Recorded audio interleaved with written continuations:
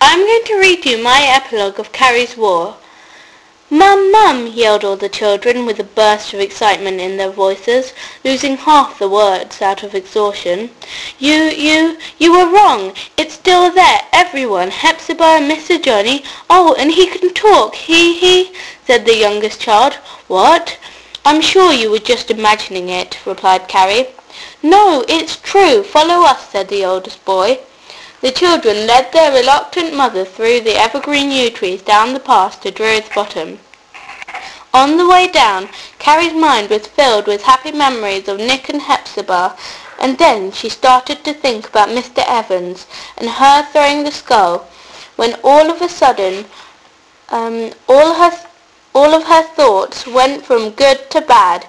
She started thinking about how scared she was when she first came, and Mr. Johnny. Suddenly Carrie stopped. It seemed like all the dark yew trees were taunting her. "Go home! You don't belong here! Go away! Go! You set us on fire, burned us to our roots!" These words rung through Carrie's head, making her more terrified by the second. Carrie screamed. Her scream wasn't heard due to a train passing, but that reminded of Carrie when she saw Drury's Bottom on fire, and the fright gave chills that ran through Carrie's veins. In less than a second, Carrie sprinted back up the path, dashed across the poultry field, and heard a noise. She turned her head to see if anyone was following her. She tripped and bashed her head on a rock.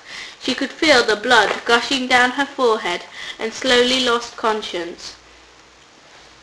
"Oh, owls," said Carrie. "Where am I?" Carrie got up while holding her stomach. She walked up to the fire range on top of the mantelpiece. She saw a certificate saying that Albert had bought Drury's Bottom.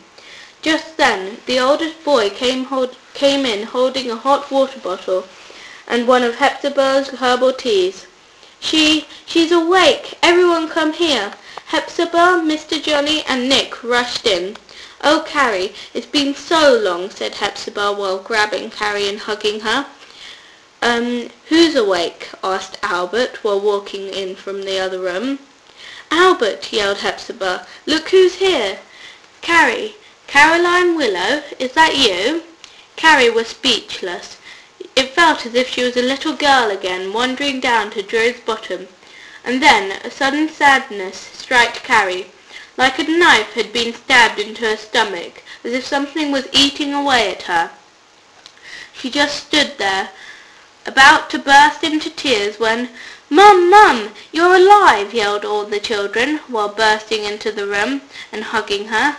"I told you," said the oldest boy. "You were sleeping for 2 days straight. That's why we called Uncle Nick, and he rushed right over." "Okay, all right, let's give Carrie some space.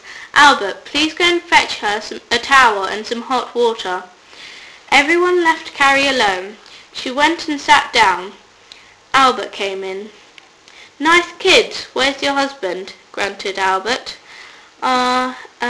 He passed away a few months ago," replied Carrie. "Sorrowfully." "Oh, sorry," said Albert. There were a few moments of silence, and Carrie and Albert exchanged glances. "Why didn't you write?" asked Albert. "Well, because I thought you were all dead in the fire," Carrie explained. Everything from the brown envelope to the skull. Carrie and Albert talked for ages, like they had been friends forever, rather than meeting up after 30 years. A few days later, Nick, Carrie and her children left. This time Carrie promised to write. They both took home new memories of what they had done in the last few days. That is my story.